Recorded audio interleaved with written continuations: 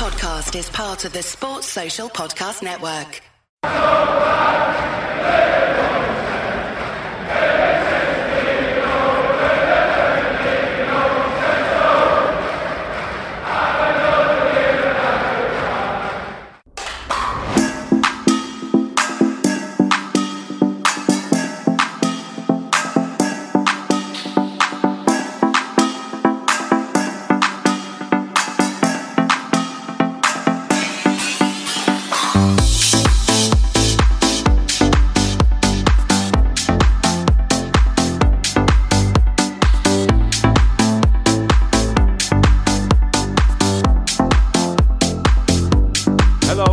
And welcome to a Fatback 4 special on the day where Jurgen Klopp has committed his future to Liverpool until 2026.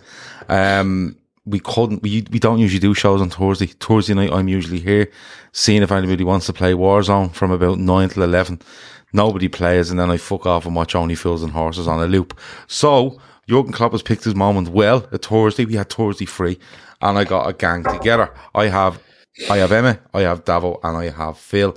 Just to let you know, Phil, I broke the news to Phil today. Liverpool Football Club did not break the news to Phil today. I did, by saying, would you like to do a show tonight? He said, yeah. What's the agenda? I said, Klopp. He went, great. Why? And I went, he signed a new deal, Phil, and he went, oh my fucking God, get the boat. And then he went and checked it and believed it. But Jurgen Klopp has committed to Liverpool until 2026. It's unbelievable news. On the eve, well, just about the eve of another massive Premier League game. We have a Champions League semi-final second leg to look forward to, an FA Cup final to look forward to. Basically winning the quadruple, and he's thrown this in on top. Because his missus said, no, I'm not going home in 2024, which is sound.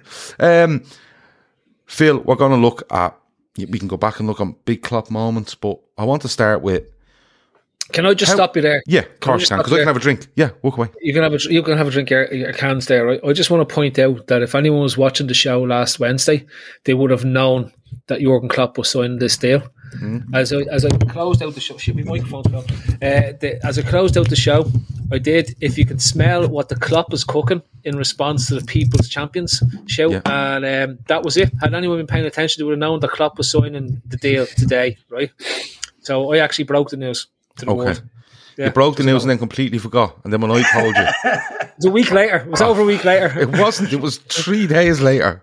There's lots of things happening. I think you done that on Monday. Was it? I thought that was last week. No, it was Monday. Like it was literally 3 days ago. But all these things. This is 2014. It's all the same. All these days roll into one when you have fucking 7 personalities. I know what you're saying. What's Skertle doing with himself? Is he coming back? I don't know. But Phil, We'll definitely go back and look at big Klopp moments when he took over. We can do all that. We've done it in shows before, and look, any excuse to do it again. But I said earlier, this is monumental news. It can't be overplayed. How big is this, Phil? Is it the biggest signing the club has ever made?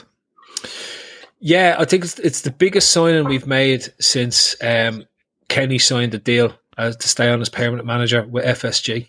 And that's not being facetious in terms of saying it, right? At that point in time, right? Given what we've just gone through with Hodgson, given the reaction the team had after Kenny had taken over, and the goodwill factor that was sitting there within the club at that point in time, it was probably the last time we felt so positive and upbeat about what the future looked like, because we felt like we had our club back. This is even bigger again. Because I think the biggest concern we had was that we knew his deal was finished in 2024. We knew that he had intentions to take a sabbatical because he said it himself. But to do it now ends all that. It destroys the positivity our rivals have. Even the City fans are going to be so pissed off, right? And even the players of the other teams are going to be so pissed off. It's like, I can't wait for the day that Pep says he's fucking off from City. Because that's going to be a clusterfuck, right? So, like, honestly, Klopp staying at Liverpool is the biggest news the club has had since FSG took over the club. That's straight up. That's probably the biggest news we've had. To keep a guy who's going to be here 10 years. And I think the biggest compliment they can pay is that the Dortmund fans were a bit like us as a fan base last year when things started to go horribly wrong for Dortmund before he took the year off, right? And I'd say every single one of them to a man would bin off what they've done for every year since Klopp left to bring him back and have him there for all those years in between. And that's the biggest tribute you can pay. He's going to be here 10 years. It's just the best. It's the best thing, right? And I will say, though, Gav, when the time comes that this comes to an end, we saw what it looks like last year, because we saw how quickly those who want to voice their opinions of how brilliant they are at coaching and managing will be out with their knives sharpened and ready to go from. But for the majority of us who have been enjoying this roller coaster thrill ride that we've had since he's come on board, long may it continue. It's like when they open a new ride at Alton Towers.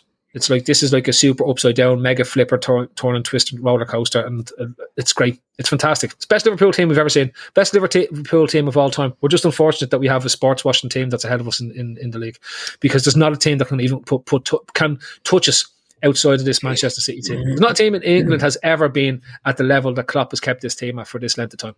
Honestly. Yeah, look, I just think it's absolutely huge, and it actually puts a load of more stuff into perspective, a little bit like the Salah deal. You know, is Salah happening, is it not? And then this happens and you're like, not who gives a fuck, but it's kind of, we have him. If you have him for 4 years, anything is possible. You know what I mean? Because we were looking at Salah going, well, he signs a deal, and when it comes around to a load of contracts, it's like, well, if he signs a deal and he's only there, is he going to sign, or will a player come to Liverpool because they know Klopp has gone in 2024? Now anyone signing for Liverpool, no, he's there for 4 years. A big chunk of their career, probably could be the most successful part of their career. It's absolutely huge. Emmett, what are you laughing at? It's like when they opened up the yellow whale in Mosney. Okay, that What a shout. Okay. What a shout. Yeah, the Yellow Whale in Mosney. Anyone that doesn't know Mosney, it's a holiday camp just north of Dublin, which is now a home for refugees.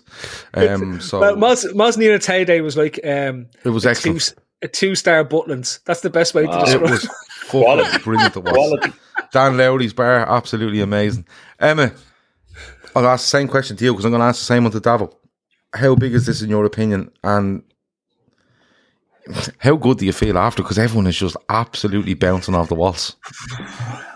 When it first kind of leaked this morning, I saw it and I was like, like, this is another one of these kind of clickbaits and whatever. And then it kind of started, and I got a few text messages from someone that works in the media, and I was like, all right, okay, hang on. And then it just kind of snowballed from there. And I honestly thought it might take a few days. Look at what the Salah deal has taken. But then just for it to be like straight in, no kissing, and done in a matter of hours was unbelievable. It's my little lad's birthday today. It feels like all of my birthdays are today. Yeah. With this announcement. And I agree with Phil. It's absolutely massive. We're all old enough to remember when Kenny left. Obviously not old enough to remember when Shankly left, but I'm dreading the day that he leaves, and I was dreading 2024, and now it's pushed out by an extra 2 years. So I don't have to worry about that. But this is massive. I think it is probably one of the biggest signings for the club ever. In terms of impact on the club, like obviously Shankly set the ball rolling, Paisley took over. Kenny will be forever attached to the club. I think Klopp is well on the way to being seen in the same vein. It's Phil has mentioned being like, this is the best side you've ever seen, and I think it's right up there with the best side Liverpool has ever seen, right? But there was kind of a thing where it was like, we're doing this, but there's only 2 more years of it. You know, you always had in the back of your mind, we're doing this, but now the bus seems like it's gone. It's just, we've kicked it down the road. We've kicked it double the amount of time down the road, and it's like, we're doing this, and it's fucking amazing, and we don't have to worry about that. Davo, biggest signing the club has ever made? Yeah, I think so. Listen, you can go back to Shankly, who kind of started it all off and whatnot, but listen, none of us were around for any of that, and obviously he put everything in place. But Jesus, like, it's between him and Shankly, and like you said there, it's like you're flying, everything is going great, but it is in your head going, might only be 2 more seasons after this one, and for that to be put to bed. And look, I don't know about the rest. Is when he came in, if someone told me we would win a league and a Champions League and a League Cup, and fucking, I'd have taken a hand off. I'd have said absolutely fucking happy days. And he stays for 6, 7, whatever, how many years. If if someone told me at the start we'd win that, or they're taking your hand off with all the false stands and stuff like that we've had in the past. But no, unbelievable news and fucking sure, like, happy days. Friday tomorrow, Gav, and then Klopp signs this deal. What? Yeah, absolutely. It's Friday already, as Carl Torley would say. 28th of the 4th, 2022, says Tiernan. Mino Raiola dies, then rises from the dead, and Yogi signs a new deal. Mad day. Have you heard about Raiola? Yeah, Phil. What? Raiola, the agent. Raiola. Have you heard about him? What happened today? No. Oh, you love this. You love this. You love this. You love this. So a journalist. This is actually right up your street. Though. This is fucking amazing. Yes. Like, and don't shoot me down like that ever again, because you're going to think this is amazing, right? This is up there with Venables and Robson, right? Let me put it that way to you. So, what's his name? Tancredi Palmieri, is that his name? Yeah, Legends. that's him, yeah. Right. Legends. The journal. Listen. Let me just run you through the course of events, and then you can make a discussion on it, right? So, Tancredi Palmieri comes out with a tweet today and says, to report a 54-year-old agent, Mino Raiola, has passed away after a short illness. Okay? Everyone's like, oh my God, he's dead, blah, blah, blah, blah. An hour later, Mino Raiola is on Twitter saying, update, not dead. Okay? So, he tells people he's not dead. So then, Tancredi Palmieri, I hope I have his name right, literally goes on Twitter and tells people that he's basically done his own confession. You know, like when you go to confession in church, and he's had a big word with himself, and instead of giving himself 3 Hail Marys, he's banned himself from Twitter for a week. It's absolutely fantastic, though. Now, Raiola is in hospital. He's not in a great way, but he's not dead. No, he's not dead. He's tweeted to say he's not dead. Okay, but he's not well. But honestly, but listen, it's not fun. It's not funny the condition he has, but the way this man reported this, and then when it all came out, the man wasn't dead. The way he literally self-confessed himself at church, more or less, and instead of giving himself 3 Hail Marys or a decade of the Rosary, he basically said, "I'm banning myself off for a week." But there will be tweets. There will be what was it? Tweets to do with his job. Tweets to do with his job, but nothing from his own mouth for a week. So there you go, Phil. Don't ever shoot me down again, bro. That's immense. That's immense. I'm going to ring Tancredi and see if he wants to come to the World Games with me in Birmingham and Alabama, because I think he's the type of guy who'll break the news. Before they even finish the results, he'll know who's going to win the games. It's sports entertainment.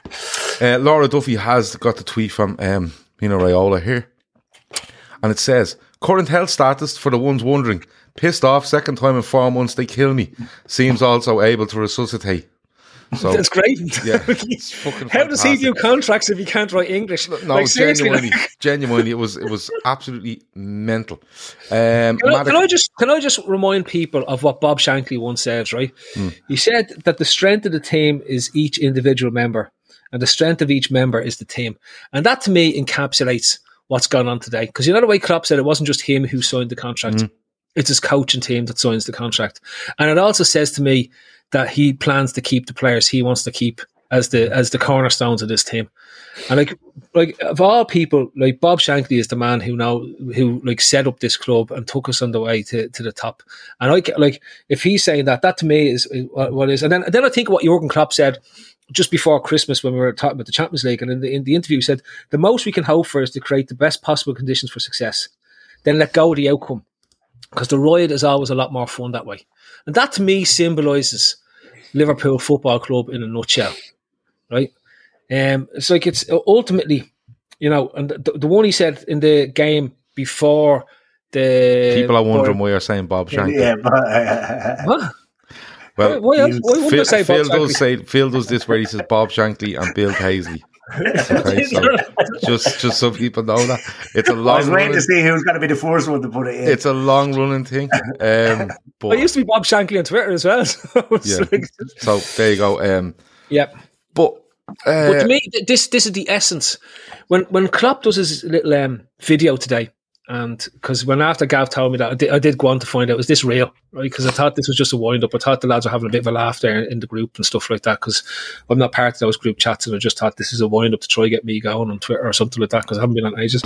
And I went on and saw the video, and I will say, I did get a little bit emotional watching it, right? Because it was like it tugs at your heartstrings. This is a man who's brought immense joy to us as a fan base, and he's brought hope when it seemed like we would never win the league again, and he's brought a league title, and we're on the verge of doing 3 Champions League finals in the amount of time he's been with the club. That's immense. That's immense, and it's like you are allowed to get emotional. You are allowed to feel it. Like it's huge, and for me, it's just like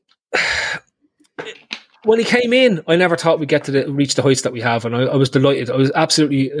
I can't state how happy I was, and people go back and listen to the podcast. Then it was just we were just overjoyed. We were overjoyed with what it was. There's Klopp and pot noodles and stuff like that Andy drew up as one of the graphics for the podcast. But this is better than you can imagine, because I honestly thought it was over. I was here at Christmas time. I said, "This is the enjoy this, because this is the last dance. This is the last ride with him." So it's just, to me, it's just brilliant. It's phenomenal. Absolutely phenomenal. For anyone that, like, I'm sure everyone has seen, Klopp has done an interview with LFC TV, and basically what he says is that, you know, he has signed on for an extra 2 years, bringing him to 2026. His coaching staff are also signed on till 2026, which he wanted to point out that was probably the most important part of the deal. He basically said he was sitting at the kitchen table with his wife Ula, and she turned and says, 2024, I can't really see us leaving here in 2024. He was a bit shocked by this, so they had a chat.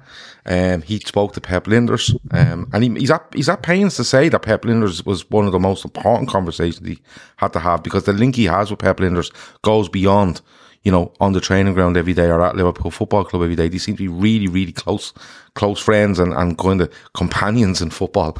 And Pep Linders straight away says, "Yeah, I'm in."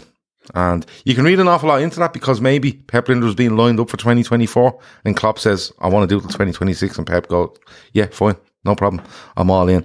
And then they're open for any negotiation, and it's done, and he does sign till 2026. Davo, I'll come back to you though. You know, it's been a mad day. It's been one of those where it did break early this morning. It was kind of rumbling on, and then bang, this afternoon it's announced, and we're in a great position, Davo. You know what I mean? We're in a brilliant position where we are. We're in a brilliant position off the pitch, on the pitch. But what does this do for us going forward in the next 1, 2, 3, 4 years? Because I think I said it to Shawnee earlier, it's like when you're in a race with someone and you're well ahead, and then you fucking kneecap the person that you're against as well. Because that's the effect I think it's not an appointment, this extension is going to have on Liverpool and others. Look, I think it just keeps our foot in the throat of the rest of the league, to be honest with you. Because you're looking at a lot of talk in the last week or so, or whatever. Ten Hag is coming in at United, and what do they need to do, and blah, blah, blah.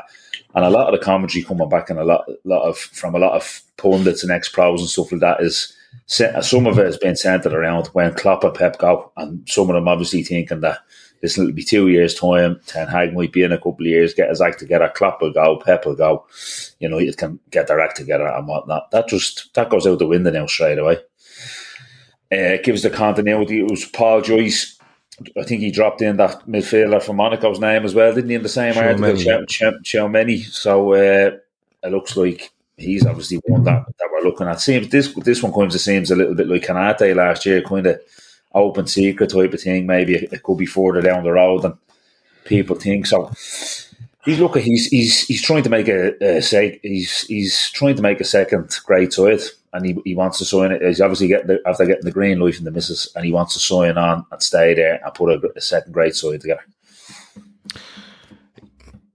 You know, I think he is going to try and make a second great side. I think the rumour going around then following the announcement was that he wants Salah, he wants Mane, and he wants, I think, even Milner sorted out ASAP, because he's always gone on about how happy he is with the squad.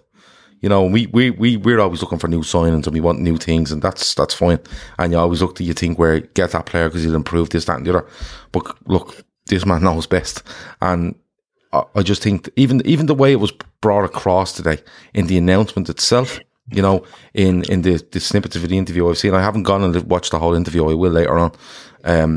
But even the way it was brought across, even the pictures that were released, the little snippets, like the first thing that comes out is he's in front of the camera saying, I'm in love with this club and I feel fine, because it's just a reference to the song about him. Emma, there's been a few people on this podcast over the last while, and other podcasts, I'm sure. I don't watch them, the other ones. But there was a lot around his wife being the key to this. You know, Klopp at times can look stressed, tired, a little bit down, maybe a bit drained, especially during COVID and what happened with his mother and what was going on with the club on the pitch at the time. But there was a lot made about his wife, and if she kind of gave the go ahead, this would happen. You know, she's in the away end at Man City, and there's videos going around of where she's on a concourse and Liverpool fans are singing this song and she's joining in. She's dancing to the song. Yeah, but does that just show how kind of humbling this family are, where they don't make a big song and dance about this? They're sitting at a kitchen table and go, yeah, you know what? It's not an agent pushing it. It's not an agent throwing his name at Barcelona or Real Madrid. It's just a really humble experience where a husband and wife have a conversation, and this is what it leads to. Yeah, I think she was always going to play a big part in it, because I think Klopp has been on record as saying that what he wanted to do was to take a break out to do the travelling that he didn't necessarily get to do, because he went straight from playing in 2001 into managing Mainz. So he's literally had very little time off in 20 years. So it was always, I would imagine, going to be a massive decision between the two of them. But when I saw her dancing on the concourse with the lads singing the song, I thought, that's it, signed and sealed. But she was also at the bus parade, the open top bus parade, I think, as well, wasn't she? Like she was standing up on top of an electrical kind of a box or something like that. But she seems to really enjoy it. And look, they seem really close as well. They're a close couple, and I would imagine that I'd imagine his kids were probably involved in it as well. I know they're grown up in that, but he did say that it would always be a family decision.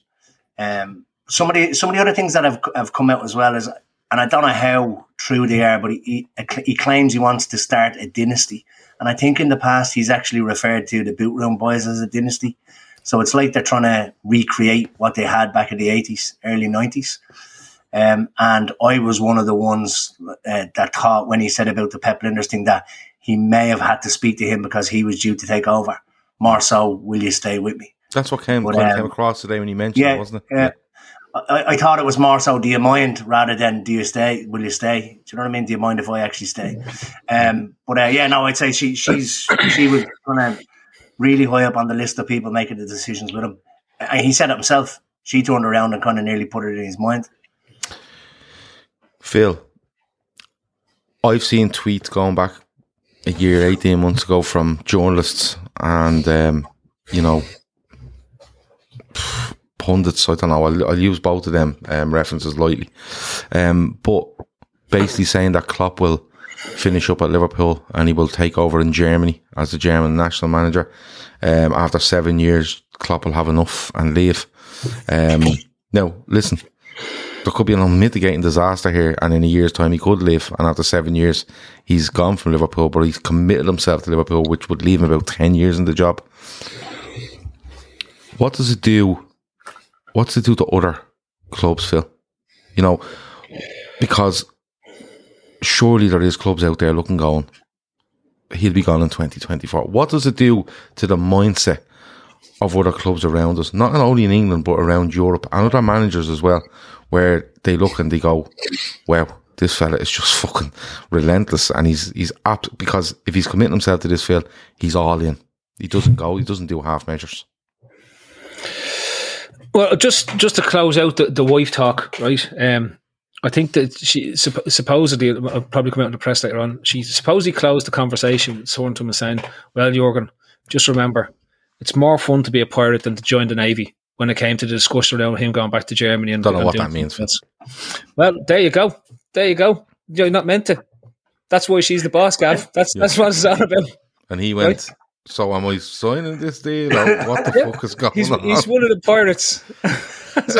Yeah, he rang Pep Linders and goes, listen, what's she on about? Pirates and fucking, what's going on here? Bang.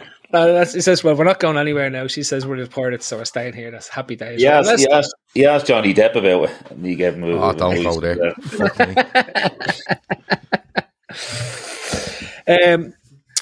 What it does to is it doesn't look like what it does is probably just ends any chance of Steven Gerrard becoming Liverpool manager, which is a good thing.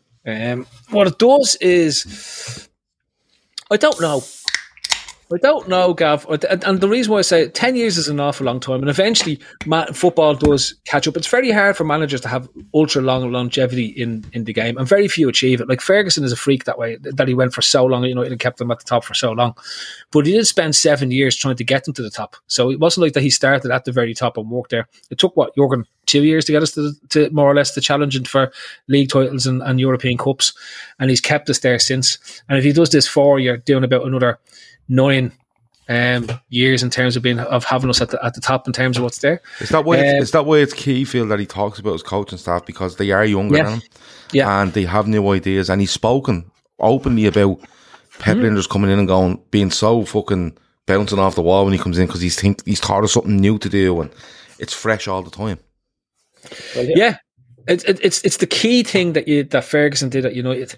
He sat at the top as essentially as the CEO in the room and let the coaches do their job, right? He wasn't the one that was bringing new coaching or techniques or whatever. He listened to what they had to do, allowed them to do it, gave his input, and ultimately they coached the teams, and he put the winning mentality into the team. And when you think of Klopp, like, he's been there. How long is he coaching now? You had Dortmund at the top of 2012. We're talking over 10 years now in terms of being at the top level at the top rung of coaching, a bit like Guardiola, right? And we're talking, this takes them up to about 15, 16 years in terms of where it's going to be. And to stay there, revitalising and replenishing your own ideas and your own methodologies and your own tactics and your own pieces is key to that longevity. So it's a huge... And being open as opposed to other people's input as well. Not a dictatorship, because he's very open about the input of his coaches, Phil. And therein lies why it's very hard to see him going. Like, ultimately, what was it? It was really only the German job, we think, Bayern Munich. Would he go to Bayern Munich, though, given the whole thing that was there? I'm not too sure he would, but that's what I'm saying. Do you see him? Do you see this, like, if he goes to 2026, he'd be 58 years of age? Do you see that where he just goes, that's it, I'm done? I think it's like, I think there's a possibility that he may see out to 2030 with Liverpool, and I don't mean, like, there is an option there to extend it, but I think that ultimately relies on how does this period of success continue for a decade, which is an awful long time. Like, we're in 2022, we're talking about another 8 years of sustained, continued success and no substantial drop off from where we are. And other teams will catch us, and they will come up, and it will become harder. And you've got a new player in town in Newcastle, and people can say whatever they want, but if we're talking about this in 4 to 5 years' time, Newcastle they are most definitely in the conversation. Yeah. They're in Manchester City, right? And if they won't have Eddie Howe, they'll have whoever is the up and coming bright light in terms of coaching that we see at this moment in time. So, all being told, this is for him as much of a challenge, because he's not going to get this level of challenge in any other league in Europe. Where he goes to Real Madrid, what's his challenge going to be? Barcelona, right? So he's already his challenge at the moment is Manchester City. Look what's going on. The likelihood is that both ourselves and Manchester City are going to meet in the Champions League final this year. We're going to go head to head right away to at least the last 2 games of the season. And like, let's be honest about it here. If we drop points tomorrow, that doesn't mean the league is over. All it means is that there's a potential for it to only go down to the second last game of the season instead of the last game of the season, right?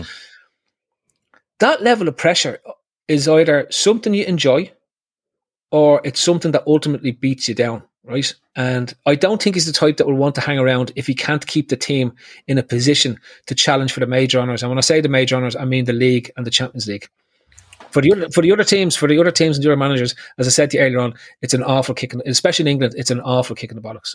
I'd say PSG are looking at it going, what do we do next? I'd say PSG are looking at saying, right, we need to get Pochettino out here. Who can we bring in? We can't get Guardiola. We can't get Klopp. They want the big name. The whole thing is it's a PR exercise, right? Yeah, well, PSG are on the verge of the owners pulling out anyway, and saying good luck.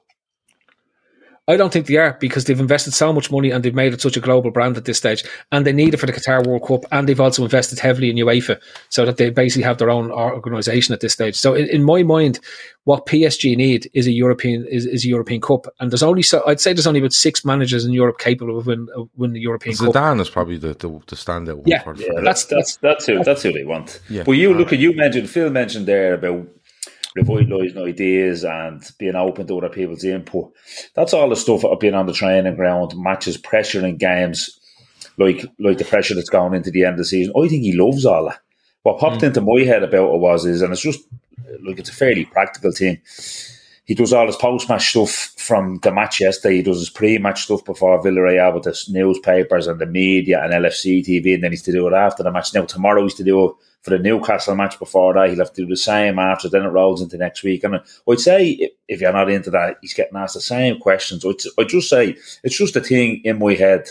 I was thinking, does that grind on him? Does it grind on him? All that media shite that when you're as good as we are, that you're doing 3 times a week for all different aspects. You've got your own in-house media, you've newspapers, Sunday newspapers, television, press conferences. I'd say it can really fucking get in your wick the longer it goes. So that was just kind of one thing that I used to do, like we all did, kind of in the back of your head. He's gone in 2 years, and I was kind of saying he might get a paid his bollocks with all this media and blah blah blah and all. But look, obviously he signed on, so it's fucking great. But that was just something that I thought would fucking grind on him, because you're getting asked these same stupid questions fucking 5 different ways by fellas who just, I'd say, some of them you can tell by him. Fucking some of them, he's just looking at them going, for fuck's sake. Yeah, and to be honest with you, he's every right to, because they're walking in there asking questions that have fuck all to do with football at times. And he has kind of leaned where Pep Linders will take press conferences around FA Cup games or League Cup games, or literally putting them in charge for the League Cup at times. And that again, Davo, I think it's a great point, because the English media is incessant compared to the likes of Germany or wherever you might go. It's incessant. It's non-stop. And they're always, listen, if someone's incessantly asking you questions, but it's interesting to you because it's football related, fine. But in England, it's not. They're looking to hang you wherever they fucking can. And I think he's learning all the time. Even though he's in England 6 years, I think he's learning all the time how to deal with them, how to stand back when he needs to, how to go in when he needs to. And, he's actually really good at it, Davo, because he walks into a room the other day and someone says, you can be forced to ask Jurgen a question. And straight away he sits down and goes, Jurgen, and he's giving it all that. And, and straight away the whole room is laughing, and he kind of has them in the palm of his hand, despite them asking fucking ridiculous questions at times. Davo, I want to stick with you because, plenty of people on this podcast, on this channel, privately, when we've spoken in our WhatsApp groups, and I'm sure people in the chat, and even in our own Telegram app, will question FSG. What's their ambition? Where did he want to go? What did he want to do? The latest thing was Salah. You know what I mean? And look, I'll hold my hands up. I think FSG have been poor in certain areas over the last 10 years. Why has Phil got pegs stuck to his face? But I've been critical of FSG on certain things over the last 10, 12 years or whatever it might be, right? But you have to hand it to them today, Davo. You have to hand it to them today where, they've got this done. They're part of it. They've got it done. And this is probably, you can't go any higher with the ambition here, Davo. You just can't. Signing this man for this, look at can't go any higher. The FSG out stuff is just I actually heard Andy Mitten making a good point about it, the United journalist on Off the Ball a couple of weeks ago, and he was like, Twitter fans are just transfer junkies. The point he was making was, United fans are behind the team in the ground and blah blah. He said, don't take Twitter as a thing. He says they're transfer junkies, and that's what an awful lot of our FSG out are. They're transfer junkies. They look and envy at other clubs who sign X, Y, and Z. City probably get Haaland to be fucking a few kicking and screaming, why didn't we go for him? So it's fucking like, do you know what I mean? They're just all they want is shiny new toys. They don't want to get behind the club. FSG have always been fairly upfront. Yeah, they've made mistakes, Gav, ticket pricing and Super League and Furlough. Of course they have. They've made mistakes. But they've always been open and upfront. They'll spend what they earn. They won't fucking. But they've always said there, if there's a signing to be made, money will be made available. So also, I think that contributes to how Liverpool are viewed doing their business by other clubs and other agents that, you know what I mean? We've got a great name at Michael Edwards, and now he's moving on, but instead of going out and fucking telling everyone you've a load of money burning a hole in your pocket, if you keep your powder dry, you probably have a better chance on the negotiating table. So I wouldn't pay for it. FSG have gone. They've no choice, Gav. If Klopp walked in and goes, I want $1 million a week, they would have to give it to him because he wants a new contract. Do you know what I mean? But like, everyone was sensible.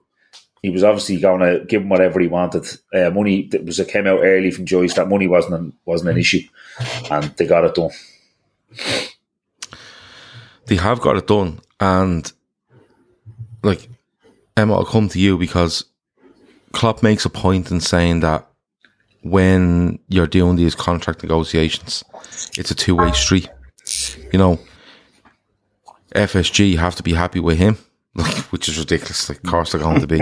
But the point he's making here is that they have to be happy with him and what he does and his way of doing things, and he has to be happy with them and the way they do things and the way they they carry out their business. And he kind of makes, without saying it, he said it like, we're really, really on the same page. We respect each other. We pull in the same direction. So he's kind of knocking a few things out of the park here where, you know, people would say, oh, Klopp is being held back by this and that and the other. But overall, with the owners, it does look, like, and from everything Klopp's saying, you have to take it at face value when he's doing this sort of interview, when he's made this commitment to the club, that A, he's completely happy with how things are ran, and B, he's definitely getting backed because he's not doing another 4 years with this squad, which means in order to compete at the level that he wants to compete at, which he's doing at currently, he is going to have to make changes in the next 6 months, 12 months, 18 months, most definitely. And in order to do that, he's going to have to be backed heavily. Yeah, 100%. And these, like Davos said, these transfer junkies on Twitter, like they all think that the book stops with FSG, but it's not always FSG that decide that we're not signing players. Klopp, we've seen it. Klopp just doesn't go out and sign players for the sake of signing players. I think he's only ever really been verbally frustrated once, and I think it was maybe last January with the whole defence. Other than that, there's never been a peep out of him. So, like you said, he's not going to put pen to paper to sign up for a 4 to 4 years of it if they haven't given him some sort of assurances. But again, just because we don't sign players doesn't mean it's FSG not giving money. It's obviously not suitable for Klopp. Like, we've seen it. He's held out for Van Dijk rather than going and buying somebody else. He or his team come up with targets, and if they're available, great, we go get them. If they're not available, we keep our powder dry and go again the next transfer window. But it's not buying for the sake of buying.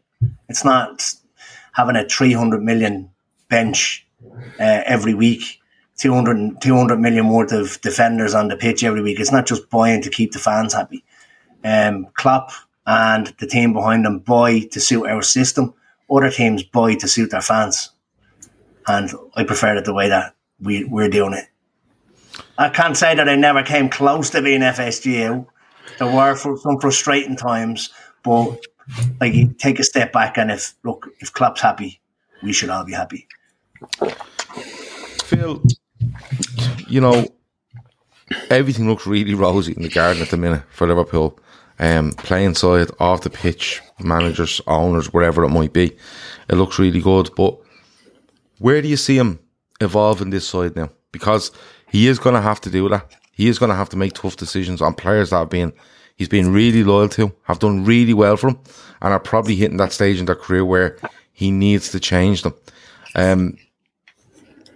Is that the reason behind the timing of this decision? He hasn't left it another year and left it. He wants to give himself, you know, he would have had, if he'd have left it and you're kind of going, he's only a year and a half left or a year left, you're kind of going, when's this changing? But the evolution of the squad, Phil, is going to probably accelerate here because Now everyone knows. Everyone around the world knows, Phil.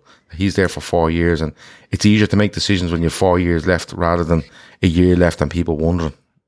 The next evolution of the team is they're taking it to Germany. They're moving from the Premier League to the Bundesliga because it's just easier. Correct.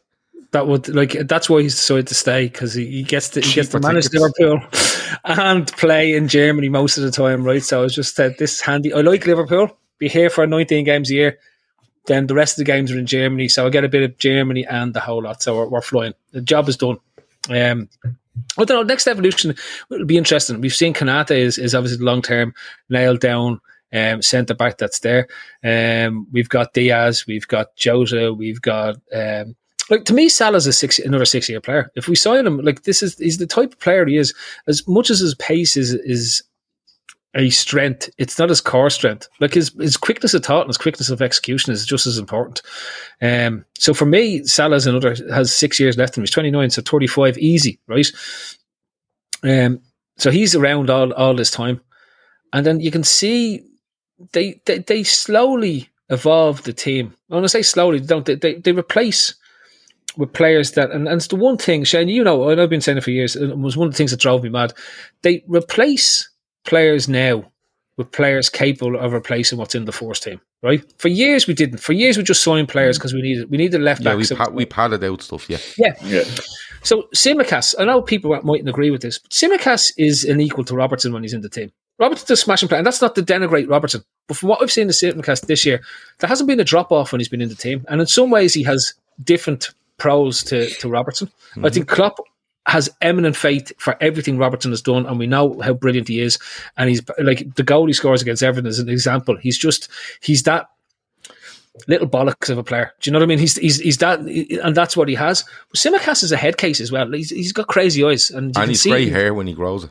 Grey hair, crazy eyes, and he is. But then you look at the centre backs. We've gone from having a traffic cone and a regen of FIFA last year to having Konate, Matip, Van Dijk, and Gomez as our 4 centre backs.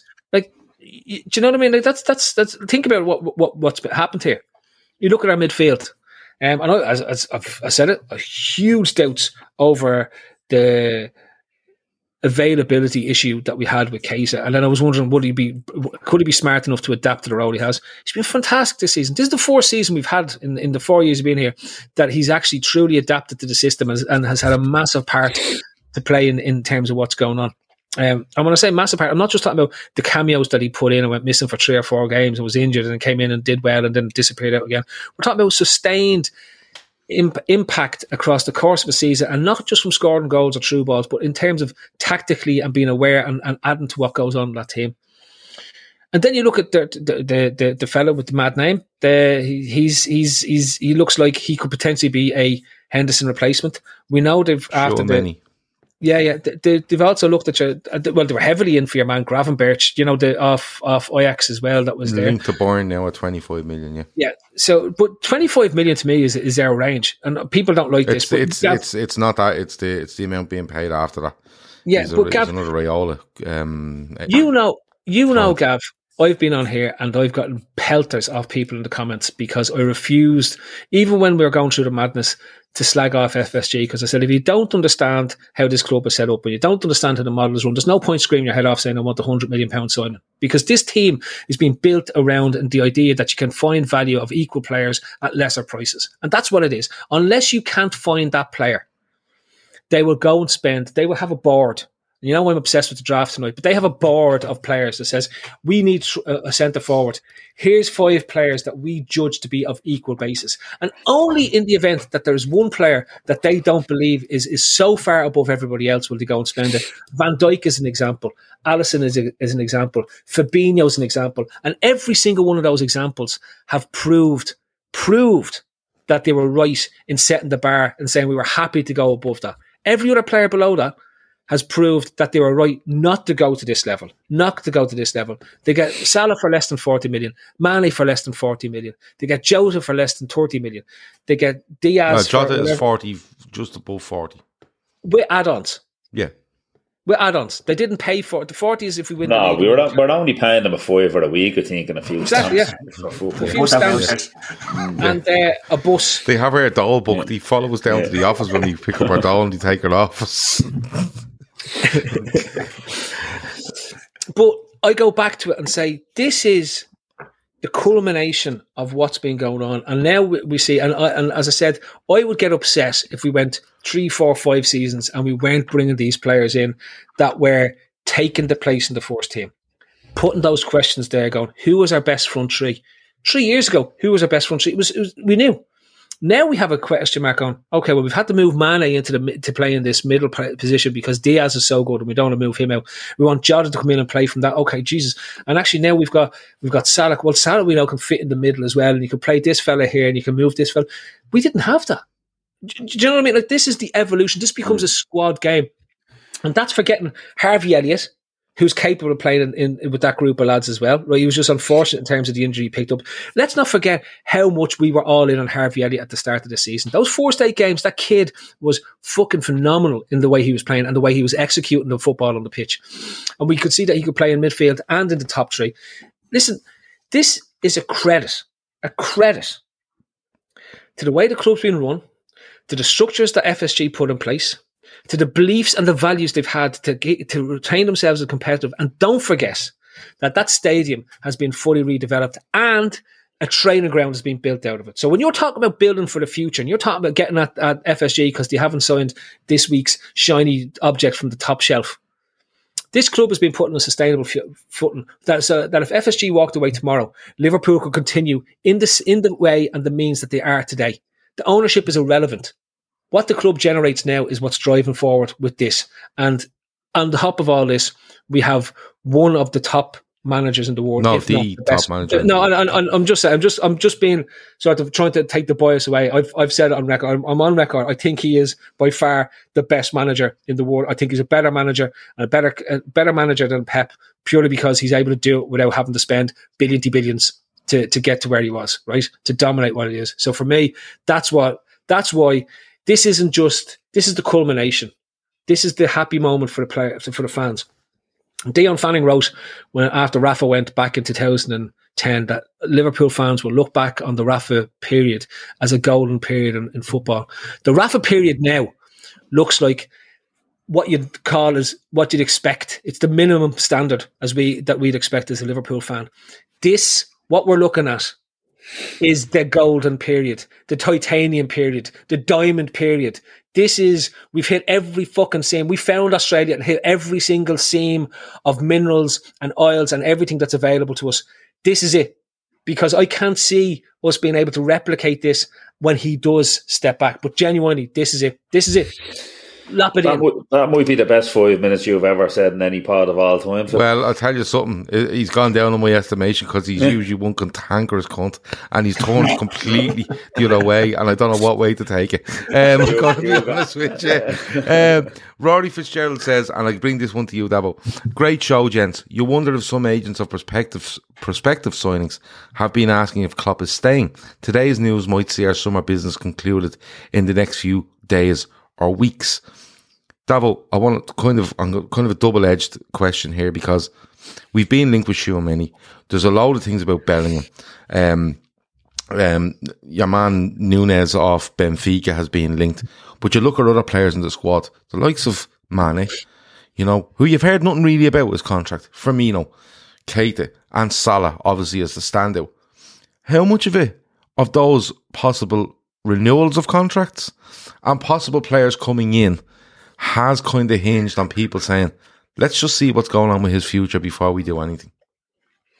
Yeah, well, I suppose when you're coming down to having 2 years left, the manager, and players generally come in but sign a 4-year contract, I'm sure questions will be getting asked from Salah, from Mane, like to the club. Sure, anyone would. What's happening with Klopp? Is he going? Is he staying?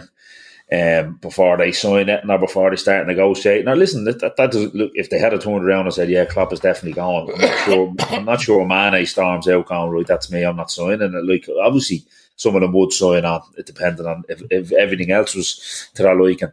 But I definitely think, going your point on agents around Europe, players around Europe, they all want to play for Liverpool. So if Liverpool are interested in one of them, I'm sure they're obviously asking the same questions again. Listen, is Klopp staying? I might come here in a 5-year contract. If he's only here for 2, what's happening? So I'm not sure about concluding our business kind of early. Like, we're generally, was mentioning the comments earlier, like I remember I was away, I remember flicking around my phone, linked with Fabinho. 5 minutes later, he's holding the jersey then and fucking in Melwood at the time. I was like, fucking hell. Like, yeah, we tend not to have these long, drawn out ones. I know the Van Dijk thing kind of got away from us a bit. Kanate, that kind of seemed as like we had a free run on him. It was kind of done fairly early. And then everyone seemed to just, now, look, he's going to Liverpool, leave it at that. Could be the same with this Tchouaméni fella. The word about Tchouaméni is that teams in Spain have looked at him. Okay, and other teams in the Premier League have looked for him and have been basically told, and the quote coming out is the Premier League teams are kind of being rebuffed apparently, but the word coming from Spain is that yes, we have looked at them, and yes, clubs have looked at them, but the pull from the Premier League is extremely strong at the minute and will be a hard one to break. So that could be Liverpool. Well, look, listen, Shawnee will be the man to talk Spanish football in this, but if Madrid are bringing in Mbappe, for the what wages he's going to come in on, he's probably going in there on $500,000 a week, you'd imagine. Like, can they afford? I know Tchouaméni wouldn't command that much in wages, but I'm sure, look, they always do a bit of wheeling and dealing.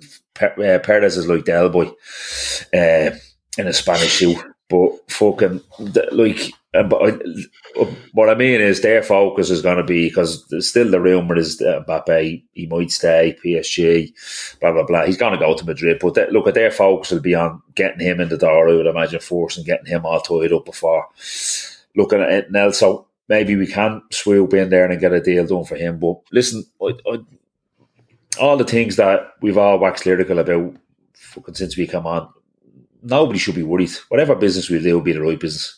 Oh yeah, you need to be taking up cigars at this stage. Like, this fella signed the 2026 grand of cigars because it's going to be fucking great. Yeah. And listen, I actually thought about it today, and I thought to myself, if it went wrong in 18 months' time, it went wrong, and he was having a run like he had at Dortmund, I don't want to see him going through a long, drawn out fucking thing. I want Liverpool fans to back him till the end of the season, regardless. And then Klopp to say, look, it's not working enough. I want him to go out on with the highest respect. I don't want like, if he stays till 2026 and he wins a load of trophies, we'll have an absolute party when he leaves. For him, it'd be a bit of a wake as well, but it'd be an absolute party for the man that is Jurgen Klopp. But if it was to go wrong, I don't want to see it. I don't want the media to take over what Liverpool fans actually think of him. 450 odd people watching, 148 likes. Hit that like button if you're happy that Jurgen Klopp is at Liverpool to 2026. So that should rattle up right fucking now, by the way. Emma, just on the supporter side of it, you know, we've seen the reaction. We've seen the reaction on social media today. I was in the ground for Liverpool versus Everton, and the love for that man is just ridiculous. A mate of mine I actually met up the road earlier, who's just come back. He was on the boat back today after watching Liverpool versus Villarreal, and he was just like, they just adore the man. And he's a long-term Liverpool fan. Like, it's not like he's just turned up once and went, wow, they really like him. What's the effect on the fan base here, Emma? Because the way I look at it is, I've said it before, I think he's the biggest influence on Liverpool Football Club since Paisley, right? In a footballing sense, in the team he's built. I don't think he's the biggest person at Liverpool since Paisley. I think Kenny Dalglish is overall in the whole club ever, in my opinion.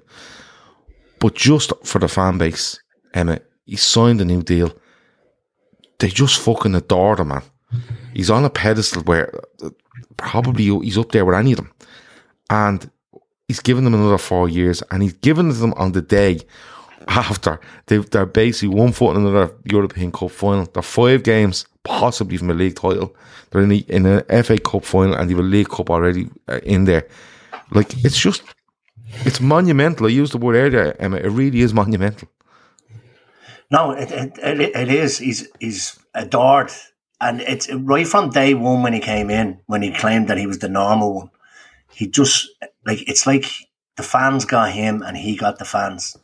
And I know he had a little go at them and you need to get behind the team and stuff like that. But it's just like, he's like the man of the people. And you know he's doing something right when even other fans of other teams actually love him. Do you know what I mean? You're normally supposed to hate the manager of your rivals, but everybody loves him. You can't not love him. I met him in person over at a game outside the Titanic Hotel, and he had time for absolutely everybody. Like you have seen other managers, not necessarily Liverpool managers, and they just kind of nearly shun the fans. But he literally came over and started talking, took a little selfie with the little lad and everything. But yeah, I'm dreading it. Like I said earlier on, I'm dreading the day he goes. I'm thankful that it's now 4 years away rather than 2. But yeah, he said right from the start, turn doubters into believers. And I think people would be lying if they said before he came in that we were doubters. We definitely were. We're 30 barren years, and he came in and turned us into believers and did exactly what he said he'd do. So yeah, definitely, he's definitely getting a statue anyway. And I think they should maybe stick his wife beside him on it as well.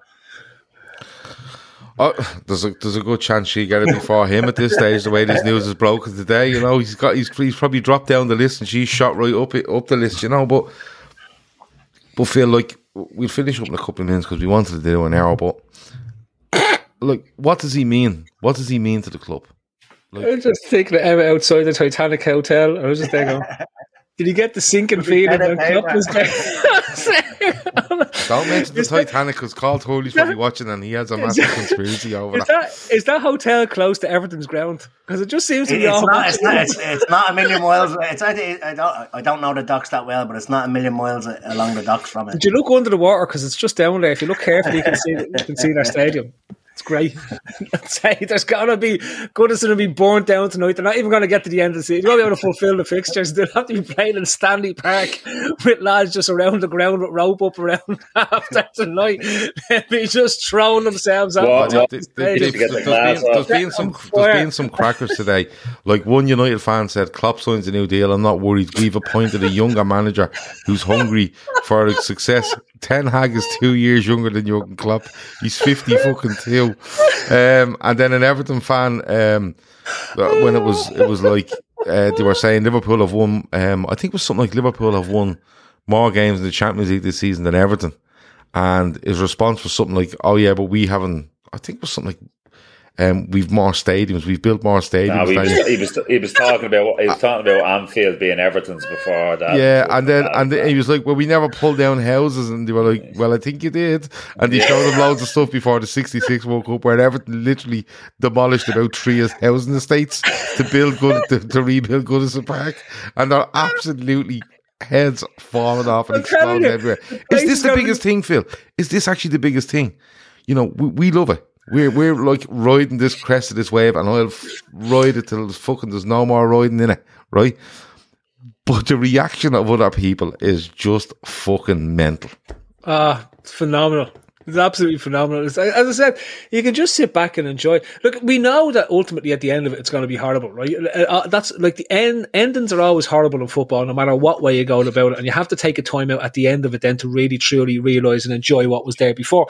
Very rarely does the manager ride off into sunset and everyone just celebrates the fact that it is. I think maybe only Hitzfeld at Bayern was the one that managed to get the glory and go out because he wins the treble and he wins the European Cup and the Cup and the league and goes off in terms of celebrating. So for me, yeah, this is it. This is the moment, right? My only, like you're saying, Gav, why can't there be a cantankerous fuck? The only thing that I had in my head coming on tonight was every time a manager signs a contract that's flying, the next few games tends to be an absolute cat's abortion in terms of what happens for them, right? Yeah. And that's the last thing we need to happen right now at this moment. But you know what? It's funny you've mentioned that, Phil, because look, I'm all over the quadruple. I have been for fucking months and months and months, right? And we may have one trophy now, and we may have one at the end of the season, right?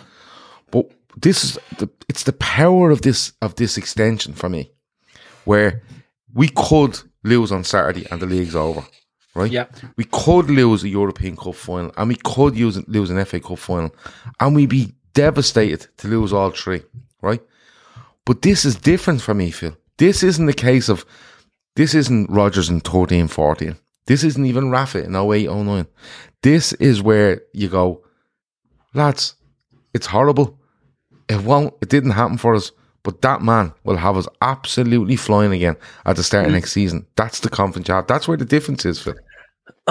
Look, the way I look at it is, and I've been sort of getting back into basketball lately, and but not like in terms of mad or anything, but just sort of reading up about it and reading the stories and stuff that comes out, and also the great coaches. And Phil Jackson is somebody that you're going to say reading the rules and all. Yeah, learning about how you put the ball in the basket, you have to bounce it, and you have to throw and it. If you're really tall, it's very helpful because you're closer to the ring than if you're small, because it's much farther to go if you're really small. However, some of the greatest coaches have come in, and that's why I never made it, Phil. That's why I never made it. Well, if you could have played basketball in the World Games, Gav, where they lowered the basket a wee bit, right?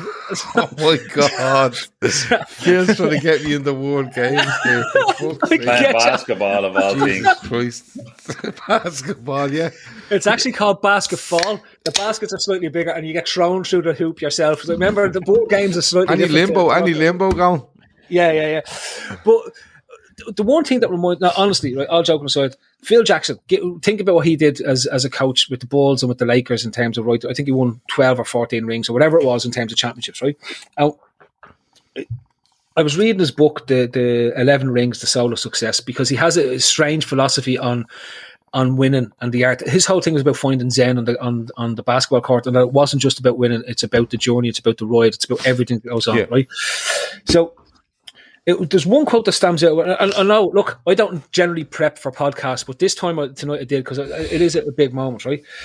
And to me, it just sums Klopp up. Whenever you hear him talk about at press conferences, whatever it was, when he talks about football, when he engages the media, engages the fans, that's why we're able to buy into it, right? And it's what Jackson says, and it says, while Klopp mightn't say it himself, it always seems to me that this is the way he sees the game, or sees how football should be played and how the players should be responding. And I think that's why the players love him and why they respond to him and they understand what's there.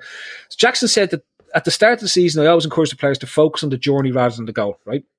What matters most is playing the game the right way and having the courage to grow as humans as well as basketball players. When you do that, the ring takes care of itself. And you think about the way Klopp goes on about the fans, the club, the people, and then you think of the way the players are. Think of the personality of the players. We don't have an arsehole. You know the way there's dickheads, right? There's fellas that come across as dickheads as players, like, do you know what I mean? You can't say that about any of the Liverpool players at this moment in time. Every single one of them comes across, it's almost as a genuine human. They are auras of the manager. You know what I mean? Like every single one of them seems to be absolutely sound as a pound. Like you can't think, he seems a bit of a dick now. I'd say that he's a right arsehole when you're out there. There's nobody like this, right? How much of those though are they probably are a bit of a dickhead, but this group won't allow it.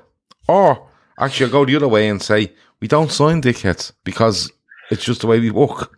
But that's it. That's what I'm trying to say. The idea that there's this philosophy and a mentality that's at the club, and it just takes me to these great teams. Some teams are built on conflict and anger and rage. You look at Simeone's Atletico Madrid's team. I'd say about 11 of the 10 players that go out on the pitch. 11 of the 10 players? Yeah.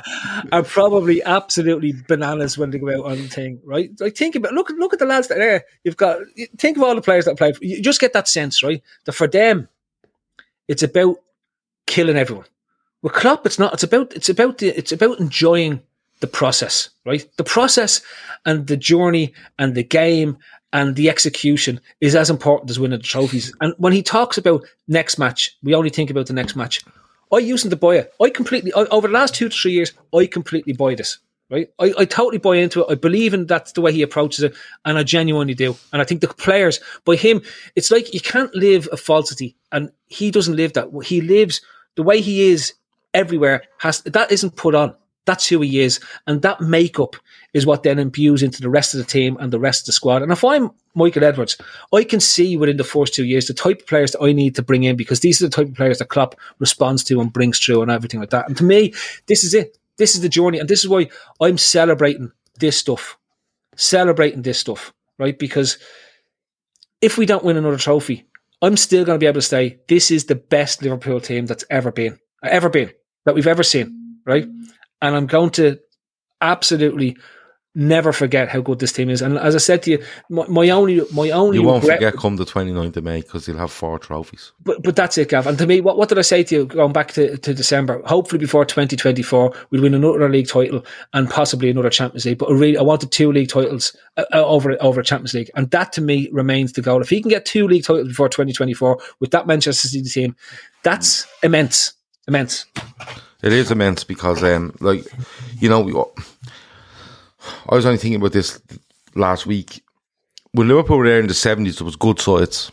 There was good sides in the 70s. You look at the Forest side in the 70s, were good. They won 2 European Cups at the back end of 78, 79, I think, did he? No, they won 79 and 80, somewhere around there. 80, I think. And when you go through the 80s, Everton were a really good side in the mid-80s.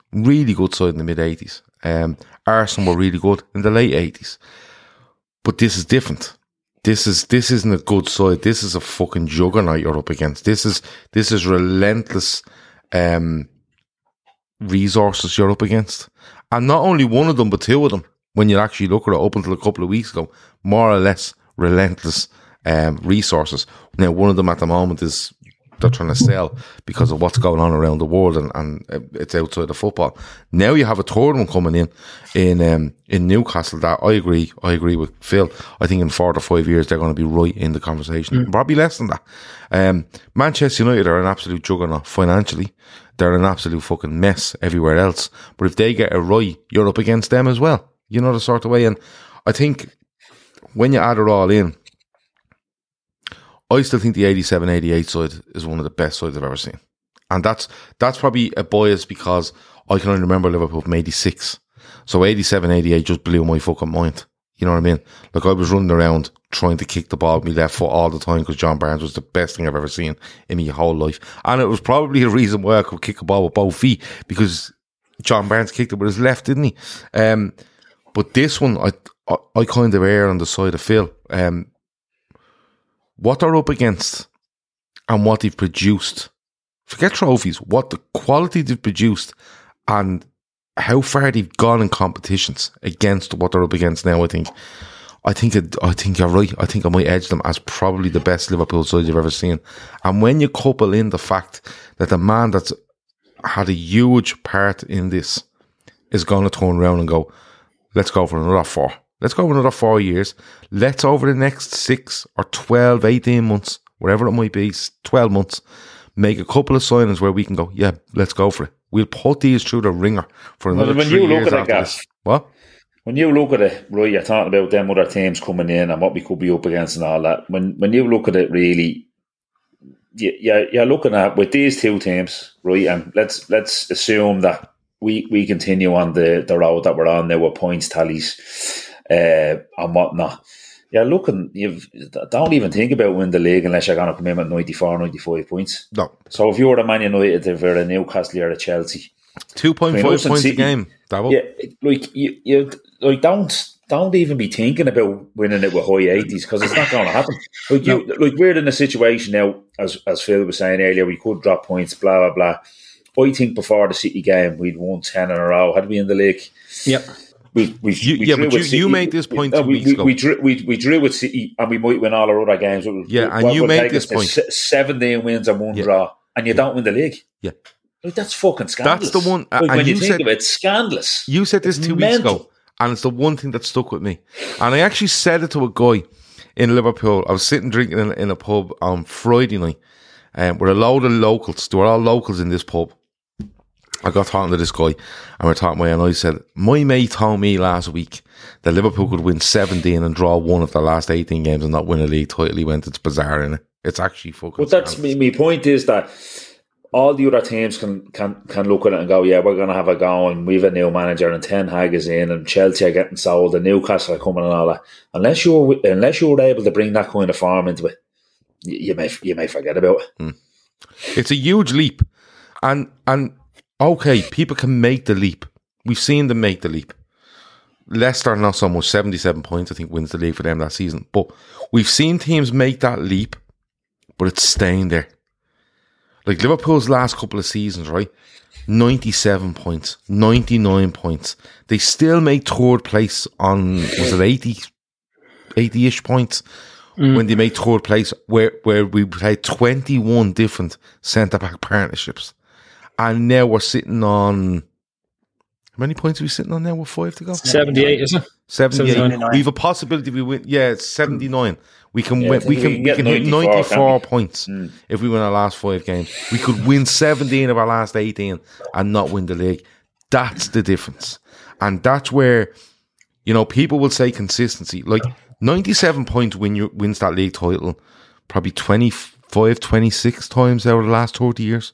99 points wins it 28 times over the last 30 years. I think Chelsea have done 99. I think City have done 100. Am I right? Yeah. Okay. Yeah. And that 99 points that we do, by the way, if someone was a little bit more competitive, or we weren't on the gargle for 7 games, because if City have pushed us a bit more, we would have only been on the gargle for 3 games. We would have done 108 points, in my opinion. Easy, right?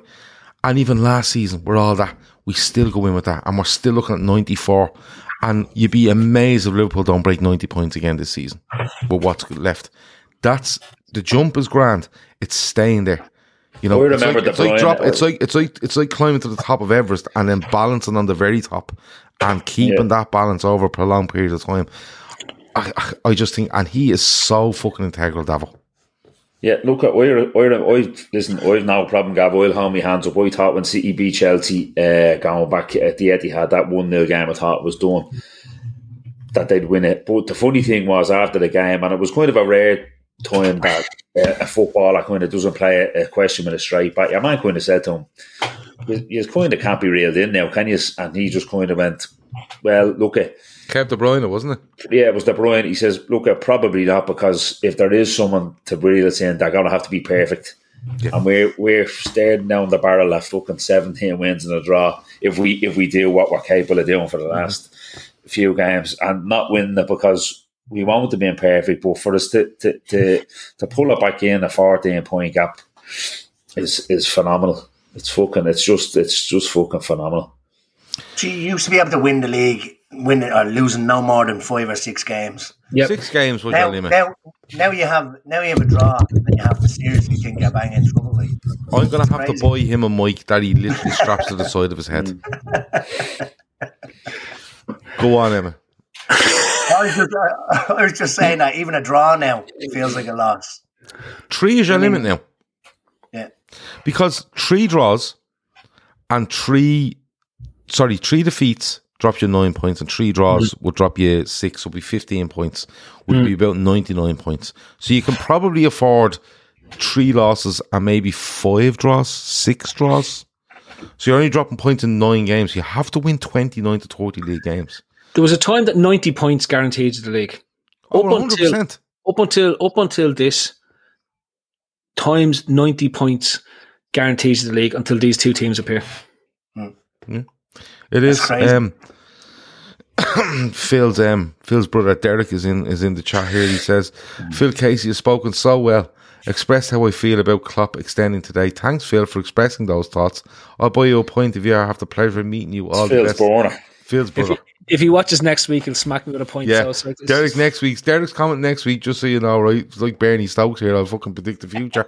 He'll turn around Derek next week and go, "That Phil is a fucking prick," right? When and it won't be even a week's time. It'll be Monday night, no doubt about it. Laura Duffy says on the next pod, Phil has a mic strapped to his head like a unicorn. It will come to that. Hang on. There is something in progress at this moment. So look, this is being developed out. We'll have actually a proper mic set up here where it'll look like it's actually... You've brought that from the studio, haven't you?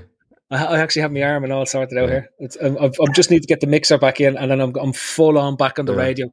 You robbed that. I robbed the telly. I know. You robbed the telly. It's all happening now. I have to pick up the Mac during the week. Yeah, the Mac is still there. It's still alive by the looks of it. But look, finally, lads, before I move on, because that was probably walking about 11 minutes. 20 minutes. 20 minutes. That was walking 20 minutes. Davo, I'll come to you first then. Starting at 12. I need to get on to ESPN. I know, yeah. And do you know what I really want? I really want a crisp sandwich. Oh, I had one earlier on. What you have? With salt and vinegar, O'Donnell's crisps. Wow. Right? Yeah. Whopper. Love it. I've the multi-pack of tater one day, with smoky bacon thing, right? Plus there's batch bread in the fucking press. Do you know what I have? I have a packet, like a bumper pack of scampi fries and bacon fries up in the press in here. Are they on the side of the press where they hang and you pull them off in the pub? Are they? Yeah. Oh my God. Around it's like it's a proper pub when it hangs out on the side of the press. So when you open them, they're there. Phil has his milk, and the bottles that hang downwards, and you push the thing up, and his milk comes out in the morning. But no, Davo, quickly come to you. We've spoken loads about how good it was today, what it means in the future, but and how you feel. But I'm going to ask you again, Davo. You hide behind the sofa. You call Liverpool. You call Liverpool complacent after 3 minutes if a ball goes out of play for a throw. You literally fucking tell us after 4 minutes of most games, fucking, we're not winning this. These are shy. But in all seriousness, Davo, it's just a fucking brilliant day for Liverpool Football Club, regardless of what happens between now and the end of the season, which could be amazing or which could be shy. It's a brilliant, brilliant day for Liverpool Football Club. Yeah, and I think today ensures us staying at the very, very top level for the duration that he's here. That's what I think. I know you mentioned kind of drop off and stuff like that. I can't see it. I think he obviously signed on because he's happy about how they work together. The FSG himself, all the lads, Mike Gordon, this new lad in to replace Michael Edwards. I'm sure they're all happy working together. And yeah, brilliant. I think it ensures us to stay fighting, because look, we've now the final right to win anything. You don't. All you can be is in the mix, and I think that'll keep us in the mix, definitely. Good stuff. Emma, we're going to bounce into this weekend in Newcastle. We're going to bounce into Villarreal next Tuesday night. And we're just going to bounce until the end of the season. And whatever happens, happens. But this is the little insurance policy, isn't it? Where we know we're coming back again next year and the year after and the year after. And as much as it is good for us, everyone else around us is going, fuck me, they're coming back next year and the year after and the year after that. Well, if I said to you 2 weeks ago, we won't win another trophy, but Klopp will sign up till 2026, would you have taken it? No, I'm so committed to this quadruple, I don't know. I was thinking about that today. I was like, if somebody offered me a few weeks ago Klopp to sign till 2026 or the quadruple, I don't know what I would have picked, if I'm being honest. It's absolutely massive. Look, the crowds have already been hopping. They have his new song. It's ringing out every game. Like, they'll be twice as loud now from the rafters up in St. James's Park on Saturday morning. Every single game is just going to be absolutely hopping and bouncing. And again, look, regardless of what happens between now and the end of the season, this is massive. But I'm with you. We're going to do the quadruple. But it's just that little bit of extra backing now from the crowd. They're going to be the place is going to be on wheels with that news today. Owen Bucks says, Gav, if you released a reunion pod, which we don't have, by the way, and Phil what's the reunion pod? Do you remember the reunion pod, what we done with Trev, and Trev fell asleep, Jordan, and the foil was all over the place. It was actually, we couldn't do anything with it. He said if you release it, everyone donate to Failacon, hit 10,000 faster than Freddie Mercury got Bob Geldof to 1 million. Like, Phil, do we have the reunion pod? I don't think we have. I don't think we have it. Yeah. We might have it though, but I don't think we have it. But none of it is broadcastable. No, because Trev got drunk. Trev got drunk and fell asleep. Yeah. Nilo showed up and literally said like literally libelous stuff about everybody. Everyone. For an hour and a half solid. Yeah. But I just want to say, Neverman is telling me all. Neverman, I have a sense that you may be Neil Gray, because I know for a fact that Neil Gray has an uncle in Birmingham, Alabama, and that's where he's coming with me. Okay, it could be. But so he's telling me where to go there, and what he forgets is that he's already told me this. Yeah. So Neil's mental. Yeah, Neil forgets what he said. But look, lads, we're going to leave it there. Féileacáin, I do want to mention though, it is our charity partner. It is a fantastic charity. I'm fucking repeating myself every single night of the week, but I don't give a fuck. I'll keep doing it until we get to 10k. It is a fantastic, fantastic charity that helps bereaved parents that have lost children during pregnancy or soon after birth. It's €10,000, which is a lot of money to a vast majority of people, and that's fine. But in the realms of charity out there and what the work they do, it's not that much. And what that 10k could do for this charity would literally keep them going for years. And you know something? I'm absolutely thrilled with this Klopp news today. Like, I'm overjoyed with this Klopp news today, because, like, my wife literally said to me today, Klopp signed a new deal to Guinness. You're going to have to buy fucking Guinness, aren't you? Like, she knows I'm on this fucking mad journey this season, and if I say quadruple to her one more time, she will just give me a bleed slap in the head, like, and a dig, not even a slap, a dig. But you know what? If I got to that 10k, it'd make me happier than what I've done today. Genuinely, if I can get to if I and us and everybody watching this can get Féileacáin to €10,000, it would be way happier. I'll be way happier than that announcement today. I'll be way happier than any trophy we've won already this season, or could win, or will win towards the end of the season. And that's how strongly I feel about it. So the link is in the description. Every euro counts, every fiver, a tenner. You know, I don't know, if you're giving up smokes, instead you're not paying the money for the smokes, put the tenner in. But if you can't, that's fine. Please share it amongst all your family, all your friends. I know Phil is doing, I think Phil's going around the world in 80 days with Richard Branson in July, and he said he's going to give all the money to us, or to Féileacáin, and that's absolutely cool. There's a big sponsor that are helping us out with the golf day, and they're about to donate what I would call a significant amount of money in this this push for 10,000 that should arrive within the next week, that will push us towards way over the halfway point. And that's all we're trying to do. And we won't stop until it's done anyway. And we won't stop talking about it. And I won't apologise for it, because I think it's a fantastic voluntary charity. So please have a look in the description. Please donate if you can. And if not, just share it. And when you share it, say to people, look, donate to that if you can. But if not, keep sharing it and keep going. And we will get to the 10k, because we won't stop until we do. So that's everything on Féileacáin. Davo, anything else before we go? No, all good, Gaff, all good. Enjoy work, my man. Thank you. And I love you immensely. Emma, anything else before we go? All good. I've not got to see the full-length interview either, so I'm about to go off now and binge on Klopp content for the rest of the night. So okay. Before you do, show us your Heart United jersey. Phil, I can send this to you if you want to do your marathon or whatever it is you are doing wearing it. I'm not going. I'm not wearing the jersey. You're mad to fucking die, man. That's that's immense. Nipple cripple. Yeah, that's immense. That is absolutely immense. If someone wants to donate some money, I'll post it to them. Ashley L says, LFC Daytrippers, check out the chat at the very end. Tom Connolly made an incredible offer for Féileacáin. I seen something earlier about that, and I will go back and look at tomorrow, and I will check out Tom Connolly's offer, the offer, and I will promise I'll actually do it as soon as this show is over. While I'm having my crisp sandwich, I will follow up on that. Phil, anything else before you go?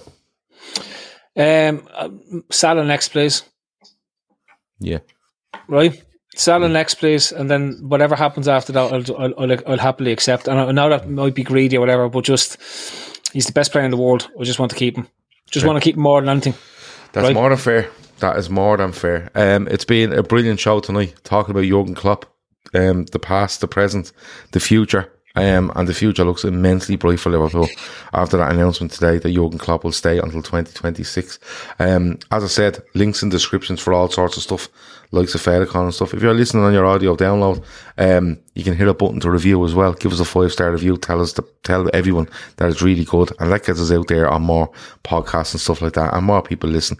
And to be honest with you, the more people that listen, the more people can help us with the likes of Faircon, and the more people can have interaction with us, because we live off the chat that comes up on this screen every night, genuinely. Because, genuinely, 4 or 5 or 6 nights a week that we do shows, it's just 4 spats talking about football, and usually the people in the chat come up with way more better stuff to talk about, and we throw it in there and talk about it. So it's actually absolutely crucial.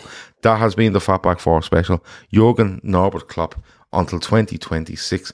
I'd like to dedicate this show to his wife, because without her, none of this could be possible. And our quotes. What? And our quotes. And our quotes. Over and out. Pirates. Sports Social Podcast Network.